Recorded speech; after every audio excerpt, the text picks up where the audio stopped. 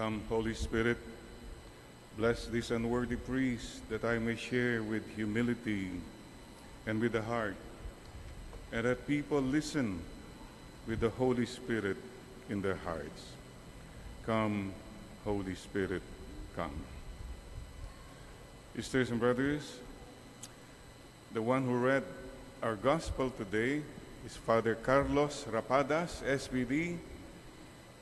He traveled from Bolivia, our missionary in the mountains of Bolivia, 3 days to make it to the Philippines. Let's welcome Father Carlos. Welcome home.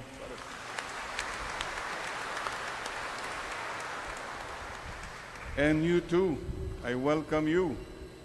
You came from wherever you came from. You took time. And maybe sometimes you ask yourself, Lord, I go to Mass every Sunday. It's hard. And many times I convince my children to go to Mass. That's also hard. But I'm here anyway. Maybe some of us even say, Lord, bakit yung iba? They don't even go to Mass. And their life is okay. Maybe you have asked this many times, Lord, ang hirap naman magpakabait. Buti pa, maging masama na lang. Enjoy na lang, parang sila naman nag-i-enjoy. The question we always ask is, even in the Bible long ago, Psalm 73, why do evil people seem to prosper? And why do good people suffer? You must have asked that question. Kapatid, when you go to the Lord, like you come here every Sunday or you join the Mass, please focus on the Lord. Don't be focused on others. Ang first focus natin is, okay Lord, I'm here for you. I'm not here to see, anong suit nito? Taga saan kaya ito? Nandito? Nagsisimba-simba pa, kunwari, kilala ko yan. Forget it. Just focus on the Lord. You know, it pays to be good. Be good. That's it. No matter what, just be good. Because that's what the Lord told us. Hey, everybody's bad already. No. We are also bad. Remember, in each one of us is the good seed and the weeds. Nandyan yan. So stop comparing yourself with others. And continue to be good anyway. And you know what? The gospel is very clear. For now, let the bad weeds and the good seeds coexist. Let it be for now. Because there will be a final judgment. At that time, klaro, segregation na. Alam niyo yung segregation? Nabubulok at hindi nabubulok. Biodegradable and degradable. You know, may mga taong hindi nabubulok. Meron namang iba dyan, ang daling mabulok. Iba naman dyan, bulok na talaga. But again, there will be a final judgment. And bottom line, according to the gospel today, the good will be rewarded. The bad will be punished. How do we understand that? You remember nung bata tayo, we played games like truth or consequence. You know that. So in a game, pag yung bote no point sa'yo, truth or consequence. If you say truth, they can ask you any question and you have to tell the answer no matter how embarrassing. But if you don't want to tell the truth, there is a consequence. Consequence na lang. Punishment. or may order. Like mag-push up ka, etc. So you have a choice. Today, the Lord tells us to choose to be good, to be truthful. The choice remains for us. Well, napakadali po kasing subukan nga natin yung truth or consequence now. You listening now, was there something you always wanted to ask that person beside you? Tanungin mo siya ngayon, truth or consequence? Mga husband, mga misis, teka, magsabi ka na. What do you choose? Kung sabihin niya, no, ayoko, consequence na lang. For example, pakitanong mo ngayon katabi mo, how old are you? Truth or consequence? Ayaw niya sabihin mo, kneel down all throughout the Mass. That's the consequence. That's life. And please don't tell me, everybody's saying, wala na yan, Father. No, God's word remains. Stay good, no matter what, because that's what the Lord tells us. Ganito po yun. There's a story about a lady, casino, roulette table ba tawag yun? Yung you put your bet, and there was this handsome guy at her back and said, bet your age. Yung edad mo, i-bet mo dyan. So to impress him, he put all his money on number 21. And then the table went, and the number 31. She collapsed. You know why? Her real age is 30. See, it pays to be truthful. Today, please bow your head as I bow my head before the Lord with you. Lord, it's so easy to be bad. And people are telling us, forget being good. Enjoy your life. Enjoy your freedom. Forget God. Forget morals. And here I am, Lord, begging you to please help me, because temptations are strong. Napakahirap po. So Lord, I'm reaching out. I'm not good. I'm not that bad either. I want to be good. I'll try to be good because of you, because you told me so. Thank you, Lord, Salamat po. Trying hard. With your help, I'll try to be good. Amen. Pakisabi mo sa katabi mo, stay good and stay beautiful.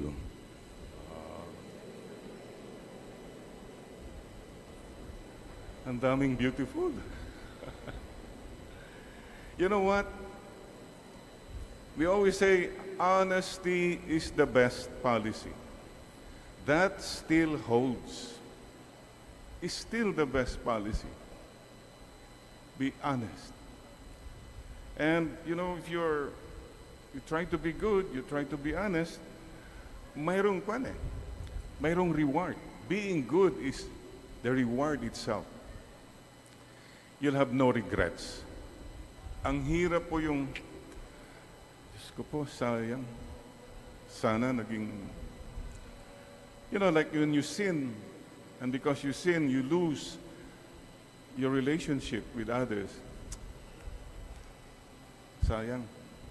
And we don't want to have regrets, especially as we come towards the end of our lives. Yun ang napakahirap.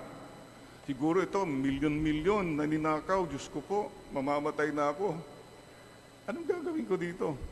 Because that will be used on the final judgment. Touch move. Remember this. Sana wala tayong regrets that I loved God too little, too late. that I love people too little, too late. I cannot imagine the regrets, the shame, the fear. If you have really committed sin, you hurt people. And sometimes they say, kasi wala yung mga kanyan. Remember, there were a lot of crimes have been committed because of cleansing. These people are not good, so patayin na lahat yan. God does not work that way. Let the good and the evil grow together. Maybe you can understand. I understand. I am a cancer patient. I went through chemotherapy. When the chemical is put to your veins to kill the bad cells, but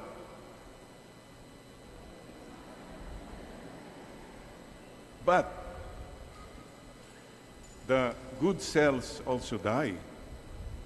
Yun po ang problema ng chemotherapy. So there is a new added thing now is immunotherapy. You boost your immune system. You feed the good seeds, the good cells that fights the bad cells. Maybe that's what we should remember. I'll continue to be good. What does the Lord tell us also today? The parable also of the mustard seed. The smallest seed. Give it a chance to grow, and it will bloom to be a big tree. No matter how small that goodness, let it grow. And the another parable today is the parable of the yeast. Ano po yung yeast? Yeast, Lord. Yes, Lord. Yan. Levadora. Yung, what do you call that? You put that in the dough so that the bread dough will rise. Be a leaven to people. We don't eliminate bad people. We somehow reach out to them. Be like a mustard seed. Be like a leaven. So mga kapatid, please do not be dismayed when you see bad people prosper. Have you not thought that many times? Lord, I'm working so hard. Tapos yung mga iba, wow, salita-salita lang, milyon-milyon na sila. Here I am, Lord, suffering. I know. Alam naman natin yan. We all know that feeling. But still we say, we trust in you. And if you do good, you have no stress. No regrets, no stress. And if you are truthful, you can speak your truth quietly and clearly. This is my truth. Di ka na kailangan sumigaw. Did you notice? Pag may isa kang kino-confront o tinatanong lang, sumisigaw agad? Nako, defense yan. Para matakot ka, tumahimik ka na lang. You know, but the truth will always come out. So mga kapatid, please stay good, stay beautiful, stay truthful, stay beautiful. Your Father in heaven will reward you, and God sees everything. There's a God who knows, who sees everything. He knows the score. He's a faithful God. So, for now, let the weeds and the seeds grow together. Wait lang. For now, wait lang. Sa totoo lang, may araw din sila. Hindi naman pa. Yung galit na yan eh. Basta, just what the Lord says. God will make a way. Wait lang. In Japanese, chotomati kudasai. Just a moment. In Korean, chankaman kitariseo. Chankaman. Just wait for a while. Things will come. Aguray kayo laang. Manalagar kayo labay. Ano ba sa Bisaya? Just wait. Yan, that's it. Ganun. Okay, so mga kapatid, today we come to the Lord and pray, Lord, sana po, help us to be good. Please bow your heads. And today, you pray. We reflect on Mother Teresa's words. She's talking to you right now. Mother Teresa tells us, people are often unreasonable and self-centered. Forgive them anyway. If you are kind, people accuse you of ulterior motives. Be kind anyway. If you are honest, people may cheat you. Be honest anyway. If you find happiness, people may be jealous. Be happy anyway. The good you do today may be forgotten tomorrow. Be good anyway. Give the world the best you have, and it may never be enough, but give your best anyway. For you see, in the end, it is between you and God. It was never between you and them anyway. The Lord, help us to be good. Help us to be truthful in this world that tells us to enjoy, to be free, do whatever you want. Lord, there are times when we want to be bad na lang. The evil one knows how to tempt us. In those moments when we are tempted, please hold us, Lord. Embrace us. And let your Holy Spirit be upon us. Thank you, Lord, ha? Salamat po. I know you're on my side. You are on the side of those who do good.